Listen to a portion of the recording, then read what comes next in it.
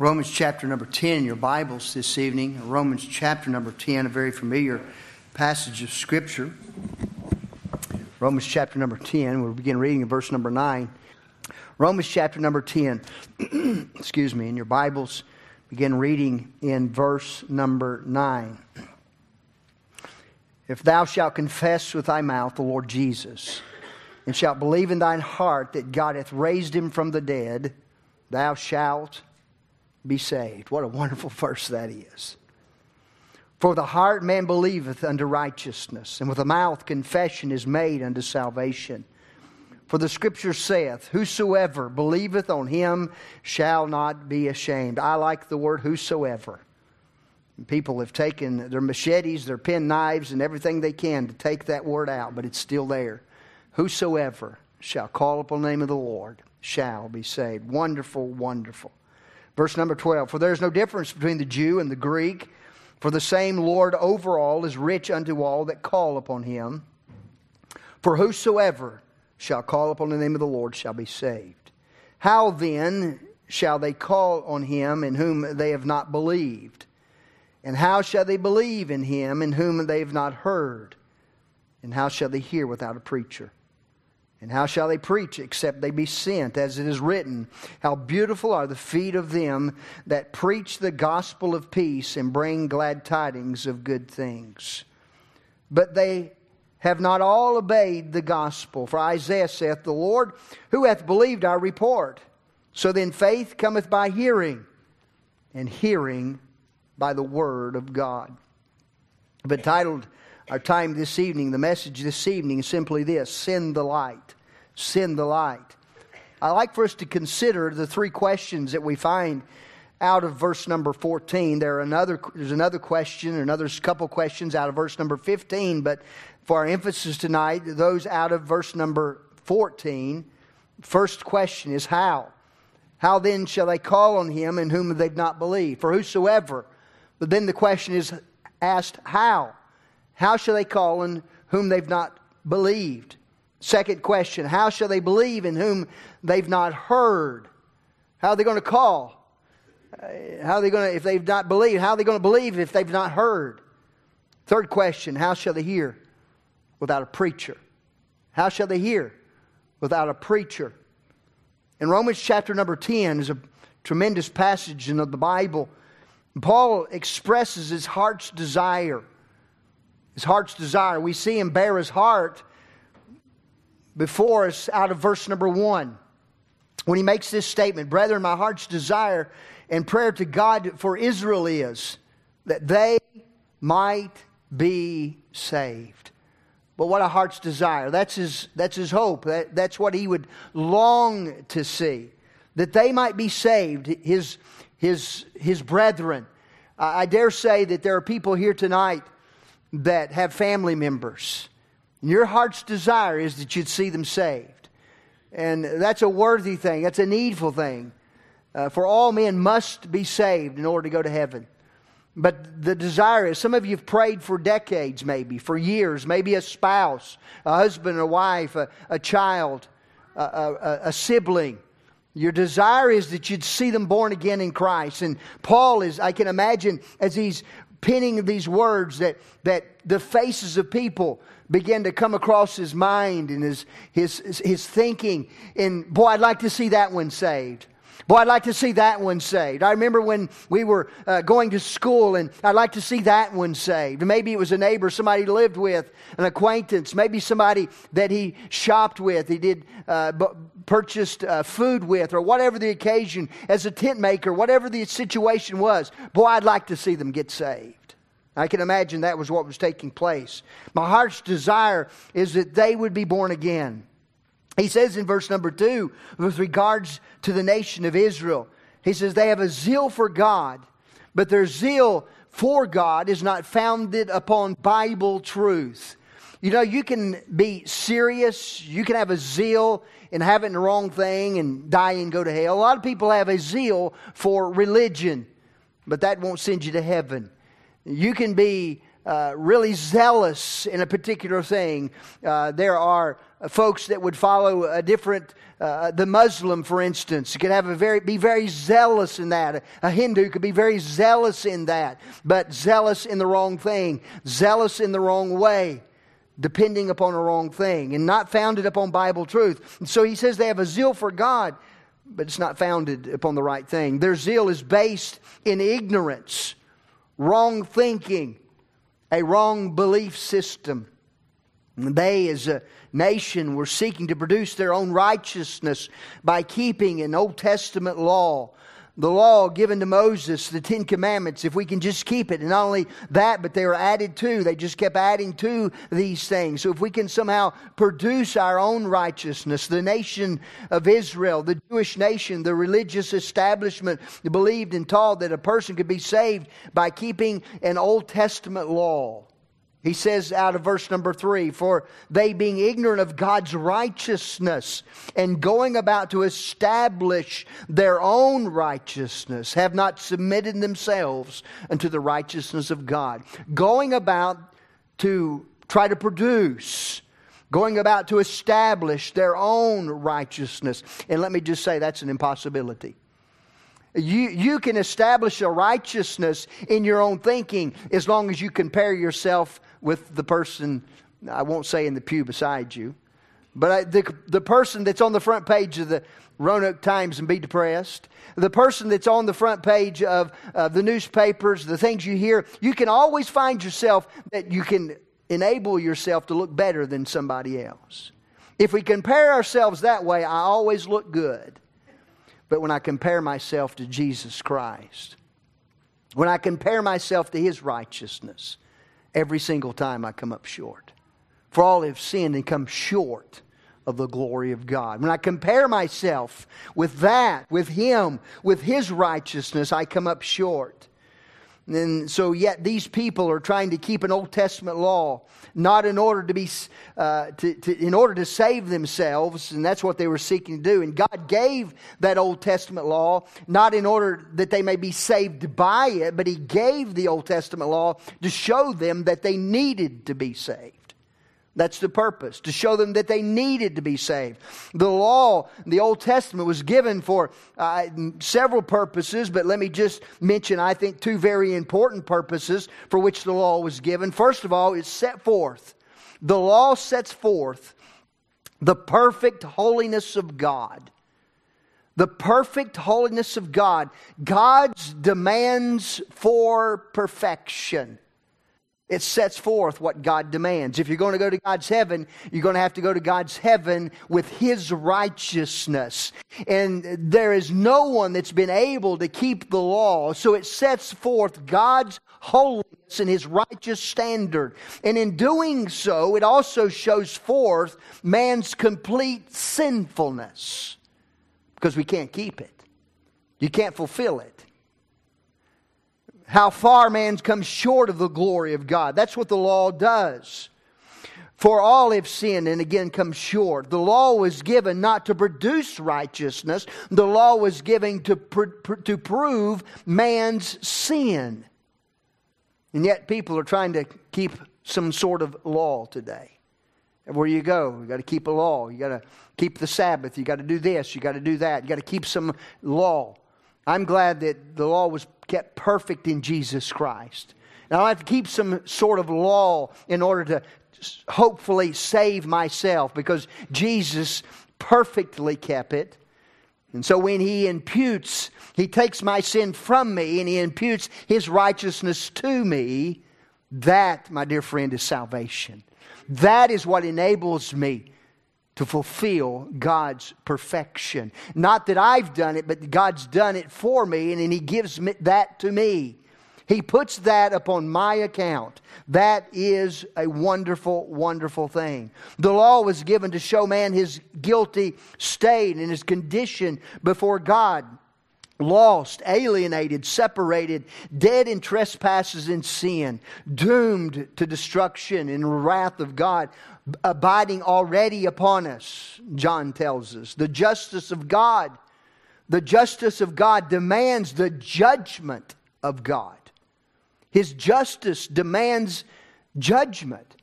What kind of judge sitting upon a bench in a court would be doing justice if those who came before him, those people who had broken the laws of the land, if they just come before him and he just says, "Oh, no big deal. Just go be on your way. Try to do better next time. It's no big deal." It's a big deal if that law that's been broken has been perpetrated against you. Justice must be performed. And God is a just and a righteous, holy God of perfection. And He must judge sin. If He does not judge sin, then He's no longer just. But He is just, so therefore He must judge sin. The Bible teaches in Romans chapter 3, look at Romans chapter 3, hold your place, and go with me to Romans chapter 3 and verse number 19. Romans 3 and verse number 19, if you will, please.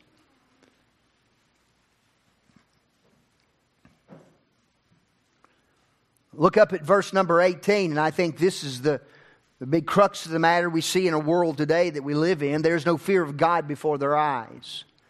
What a statement that is. No fear of God before their eyes. Verse number 19. Now we know that what things soever the law saith, it saith to them who are under the law, that every mouth may be stopped, and all the world may become guilty before God. We're all lawbreakers. We don't have an excuse. We don't have an alibi. Every mouth is stopped when it comes to this truth that we all become guilty. All the world become guilty before God. Therefore, by the deeds of the law shall no flesh be justified in His sight. For by the law is the knowledge of sin. But now the righteousness of God without the law is manifested, being witnessed by the law and the prophets, even the righteousness of God, which is by faith of Jesus Christ unto all and upon all that believe. For there is no difference. For all have sinned and come short of the glory of God, being justified, here it is, freely by His grace through the redemption that is in Christ Jesus, whom God hath set forth to be a propitiation through faith in His blood, to declare His righteousness for the remission of sins that are past. Through the forbearance of God, I declare, I say at this time, His righteousness, that He might be just and the justifier of him which believeth on Jesus, or in Jesus. Where is boasting then? It is excluded. By what law? Of works? Nay, but by the law of faith.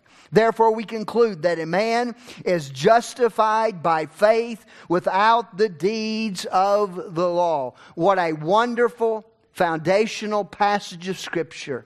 No man can be saved by trying to keep some law. Yet so many people in this world are believing in some sort of good works based salvation. Believing that if I do good enough, if I work harder at it, that somehow, that at the end of this old life, that my good will outweigh the bad. If I can just work my way, if I can just pull myself up by my bootstraps a little bit more and get up and try each day. But each day that people would make that declaration in their own hearts, they only find out by the end of the day it just doesn't work. It just doesn't work. But the Bible is clear. The Bible is clear in its teaching that salvation comes by faith. For by grace are you saved through faith, that not of yourselves, it's a gift of God, not of works, lest any man should boast. It's faith in Jesus Christ, in Him alone. The good works can never save us, but faith in Jesus Christ alone is the only way to salvation. I mentioned the verse this morning, Acts 4 and 12. Neither is there salvation in any other. For there is none other name under heaven given among men whereby you must. That word must. You must be saved. Why go to the Amazon regions of Guyana? Why go as a missionary to Denmark to learn a very difficult language so that you might go to another place to learn another difficult language? to reach an Inuit people? Why go to Japan and learn a very difficult language, a hard one? Why do that? Why go to Romania? Why go to these places? Why go to Fiji and take your family to the country of Fiji, to a native place where the natives are, and it's completely different, a different culture, a different lifestyle? Why go? Because everybody must be saved. Every man must be saved. And good works will never save them. But faith in Jesus Christ is the only way. You must be saved. Therefore, we must be saved in Christ. Christ Jesus is exclusively the only way. There is not another way. Exclusively the only way. The problem is that people don't know this truth.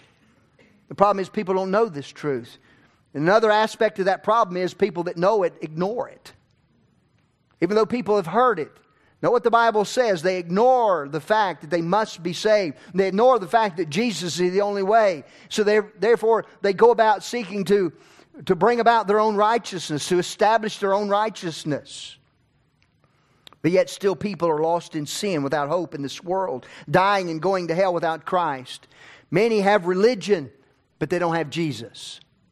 Many have religion, but they don't have Jesus. And certainly we saw that in recent days as we were away. Catholicism, the Anglican Church, Lutheranism, the Church of Christ, all of these and others will baptize a person into an ill-gotten religion. But listen, they can baptize you in a pool of water and sprinkle you, and whatever they choose to do.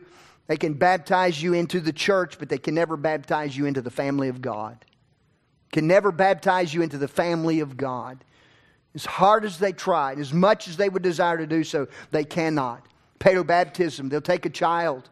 They'll take a child, and that child does not even understand. He can't even say mom and daddy yet, and they'll take him and sprinkle them.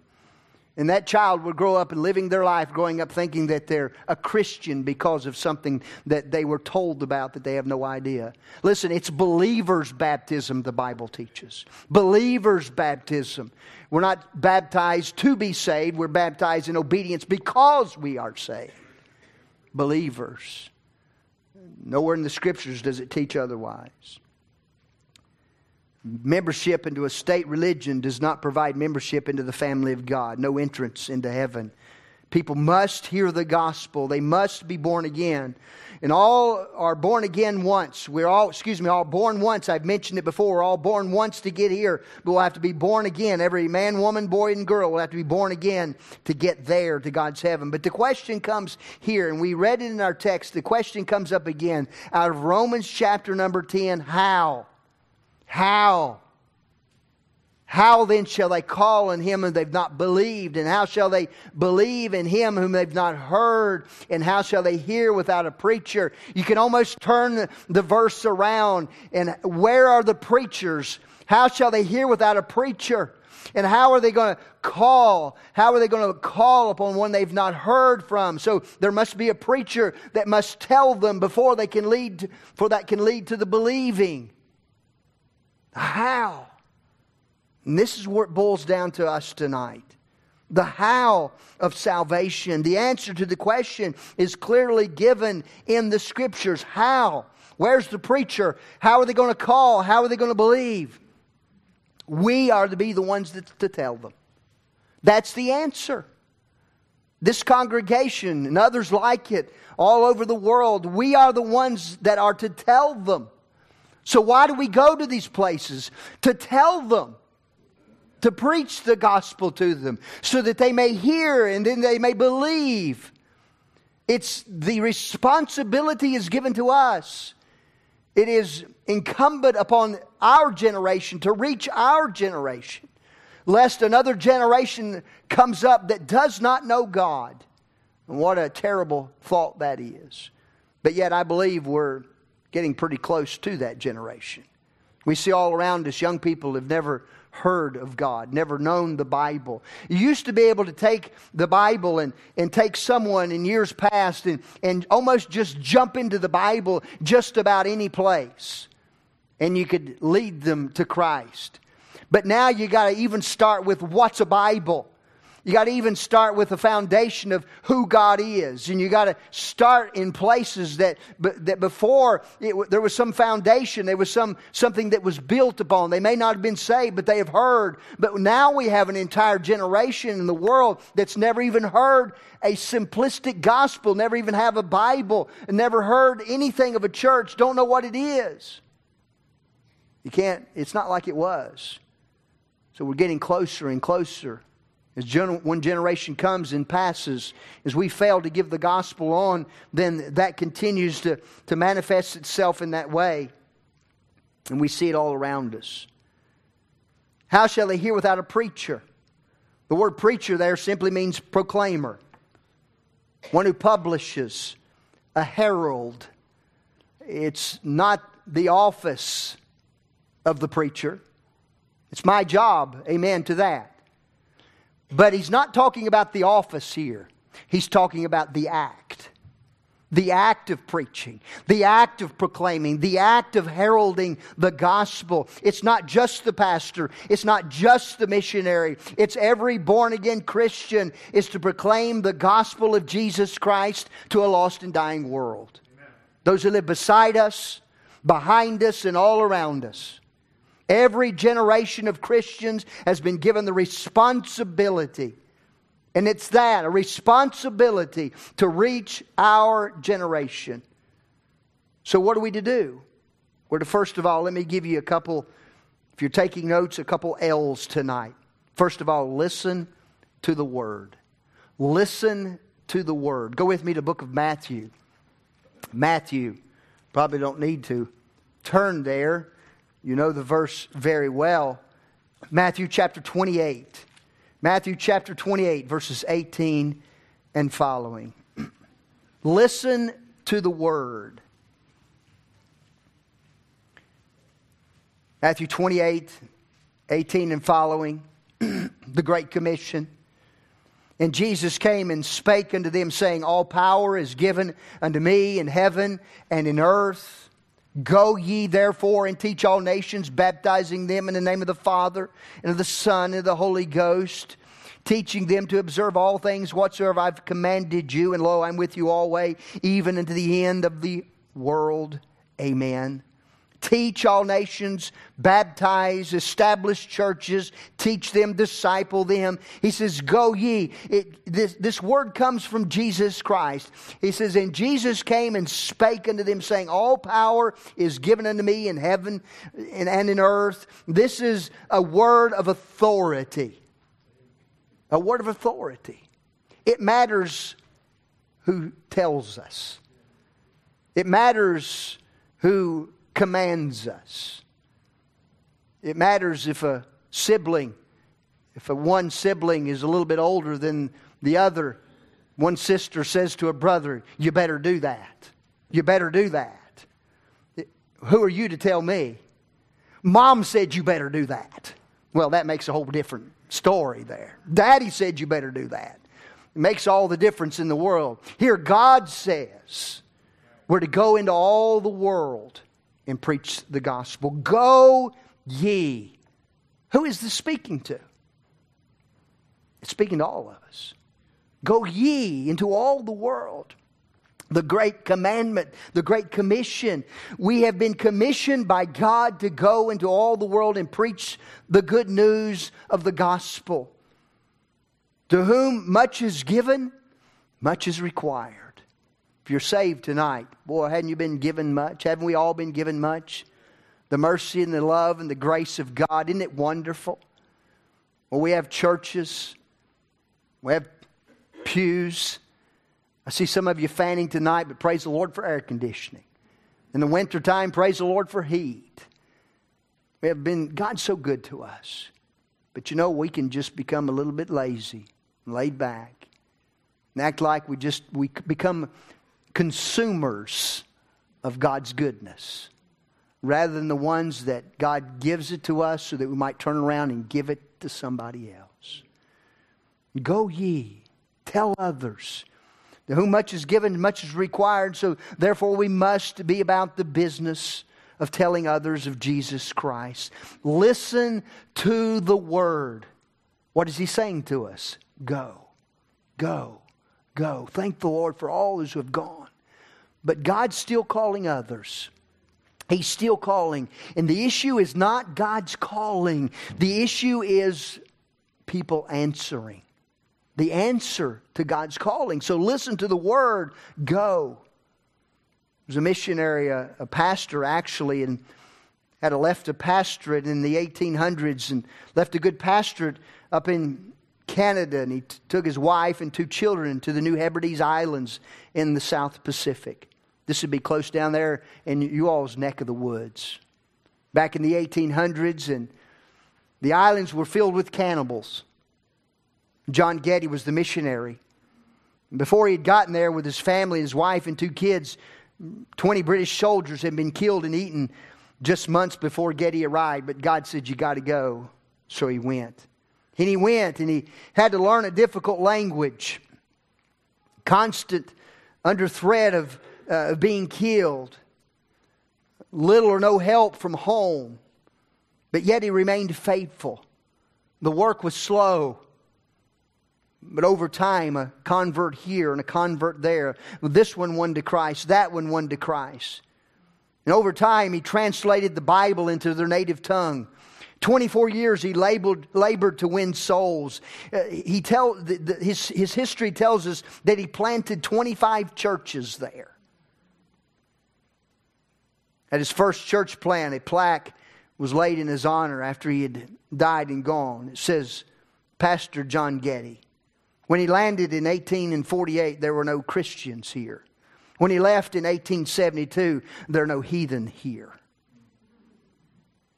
Isaiah said, here am I, Lord, send me. Here am I, Lord, send me. Just be faithful. Just keep on giving the gospel. How shall they hear without a preacher? Who's the preacher? All of us tonight. Every single one of us. We are the preachers.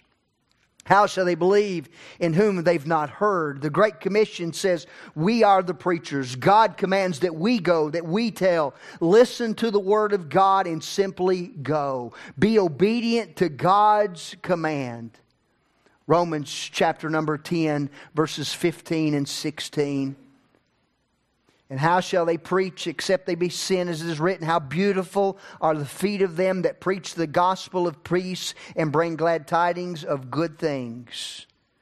The Bible tells us that, but they've not all obeyed. They've not all obeyed. Many will hear, not all will be saved. They've not all obeyed, but regardless, we're still to go. Regardless, and that'll be our last point, leave the results up to God. Leave the results up to God. Do our part. Listen to the Word. Go. Be obedient to God's command. So first of all, listen to the Word. Number 2, look upon the fields.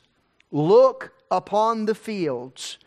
John 4:35, lift up your eyes and look on the fields. They're white already unto harvest. Pray ye therefore the Lord of the harvest is sent forth laborers unto the harvest.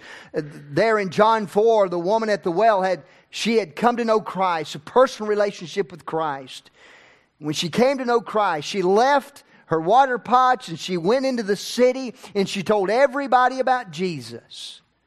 The multitudes came out to see and to hear of this Jesus she had told them of, and the disciples have come and they are now asking the question, who is Jesus? What's he been doing? What's going on? We went to get food. He's no longer hungry, it seems. Who he's been discussing with. And he turns their attention. He sees the crowds coming. And it's like a field of people. And he says, look upon the fields. He likens them to a field of people who are coming. He says, look upon the fields. They are lost. They are dying. They're on their way to hell, eternally separated from God.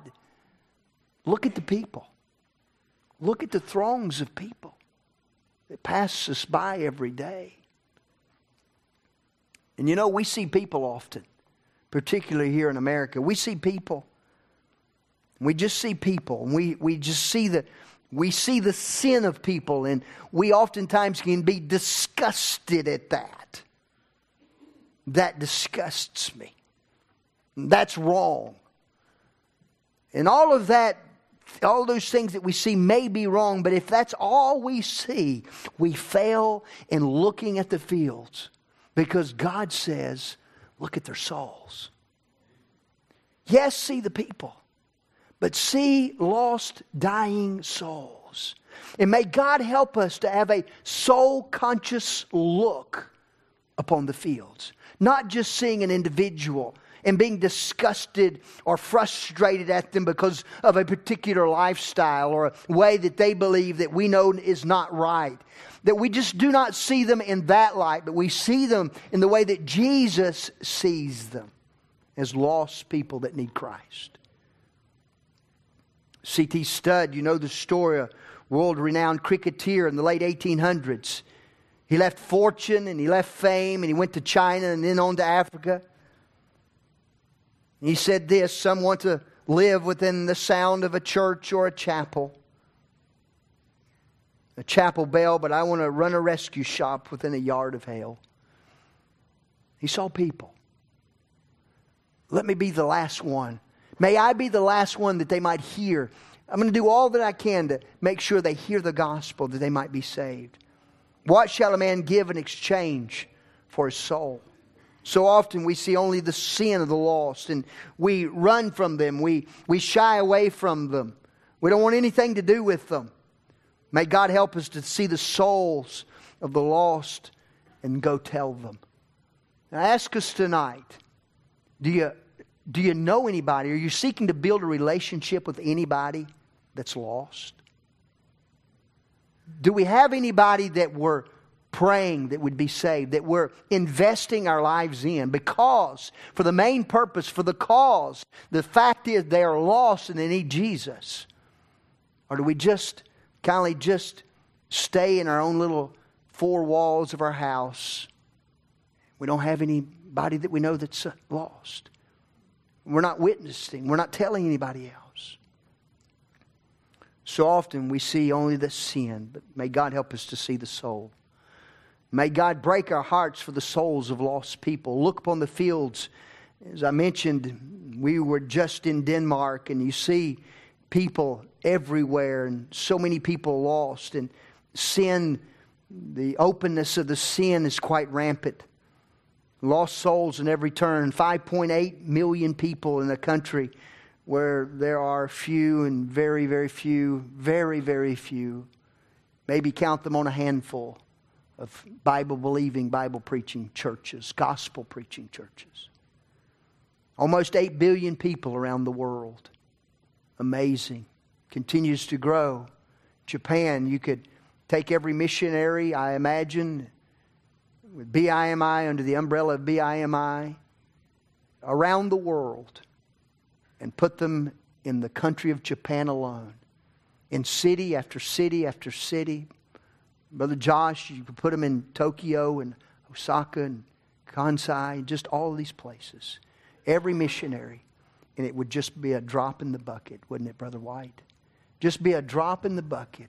It wouldn't be enough to go around. If you pulled them all out of the world and put them in one place, cities of hundreds and thousands and millions of people, one missionary in one place, then what a vacuum there is in every other place. Oh, the need is great. Look upon the fields. People are lost and need to hear Christ. And may God burden our hearts for this truth. Listen to the word. Go. Look upon the fields. They're white unto harvest. Number 3, light the place where you are. Light the place where you are. Go with me to the book of Matthew, chapter number 5. Matthew, chapter number 5. Light the place where you are. Matthew 5, verses 14 through 16. The Bible says in Matthew 5, verses 14 and following, ye are the light of the world. A city, a place of refuge, a city that's set upon a hill and cannot be hid. Neither do men light a candle and put it under a bushel, but on a candlestick, that it giveth light unto all that are in the house. We are the light. Be the light where you are. Where are you? Where are you during the day? Where are you in the places that you frequent? Where are you when you go out? When you go to Walmart, when you go to the grocery store, when you go to the clothing store, when you go to the automobile store to get these things fixed? Where are we? We're there, and we're there in that place, and there are lost people that need to hear the gospel. Light the place where you are. Live the truth in your life. Oh, what a tragedy to be a hypocrite. Live the truth in your life where you are. Love people to Jesus. Light the world where you are. Number 4, learn to share the gospel. Learn to share the gospel. 1 Corinthians chapter number 15. I love the book of Corinthians. 1 Corinthians, I love this chapter. Chapter number 15. 1 Corinthians 15 verses 3 and 4. For I delivered unto you first of all that which I also received, how that Christ, here it is, the gospel, that Christ died for our sins. The sin is the problem.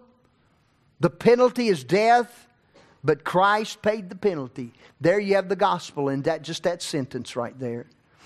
How that Christ died for our sins according to the Scriptures. That He was buried and He rose again the third day according to the Scriptures. Learn to share the gospel. The problem of sin is universal.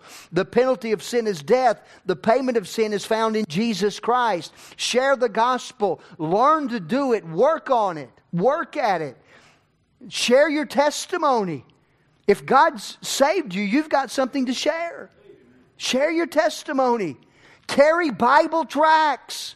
Oh, I was so encouraged in our mission conference. The emphasis put on Bible tracts. I love that. It was mentioned in Sunday school, and I love it. I love that bridge track.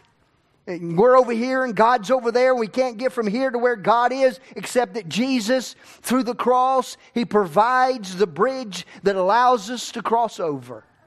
Carry tracts with you. Know what the tract says. Be able to take a gospel tract and open it and give somebody the gospel. Have a Bible plan. Have a Bible plan.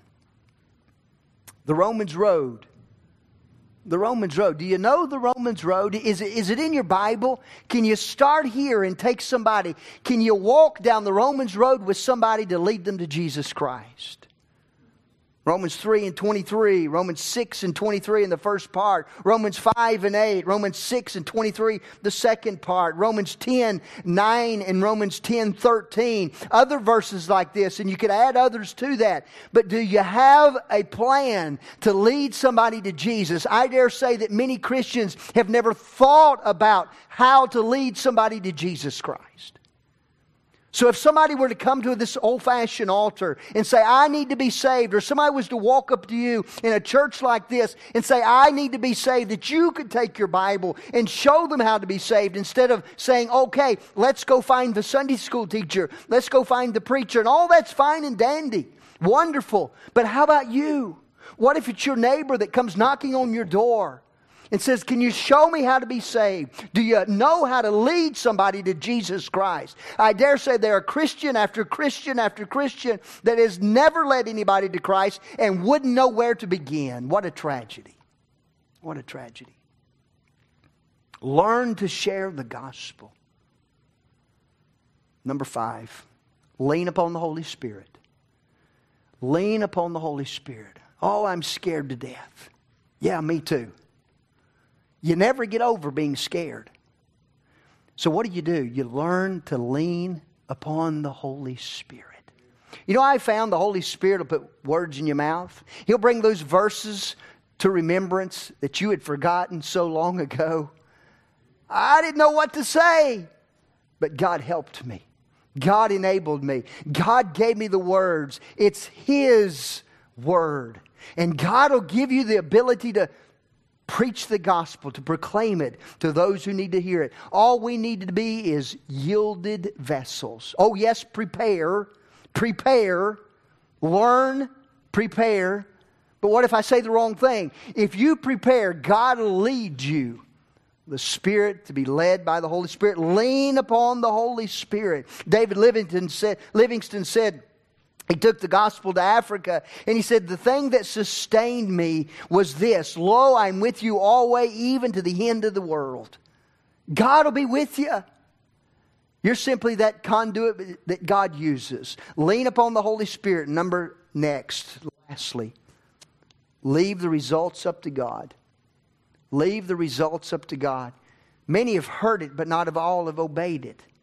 God is the one that gives the increase. But listen, God rewards the efforts.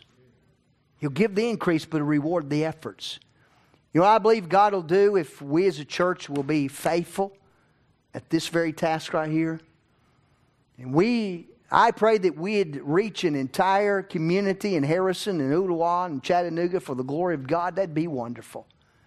But if people reject it time and time again, I believe God will reward the efforts and God will give the increase in His glory and His timing. Leave the results up to God. I can't do any saving. All I can do is the seeding and the watering. The only way to ensure that a work is to continue. I preached this message in Denmark to a group of believers sitting in a living room. Just a couple families.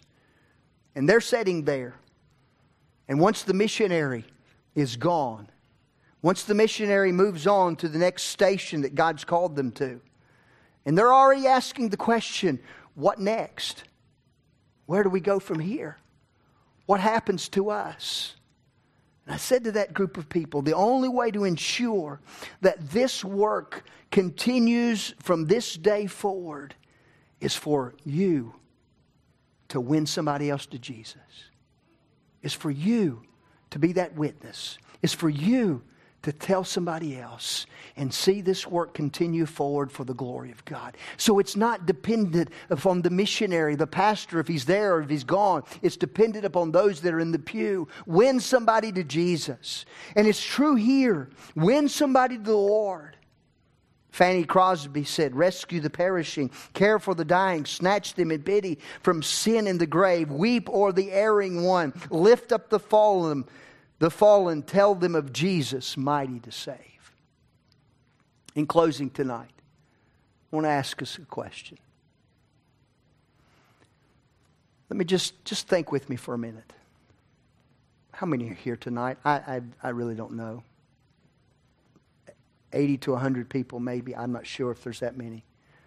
But what if every individual here tonight, what if over the next 6 months that we would say, God, would you give me one soul?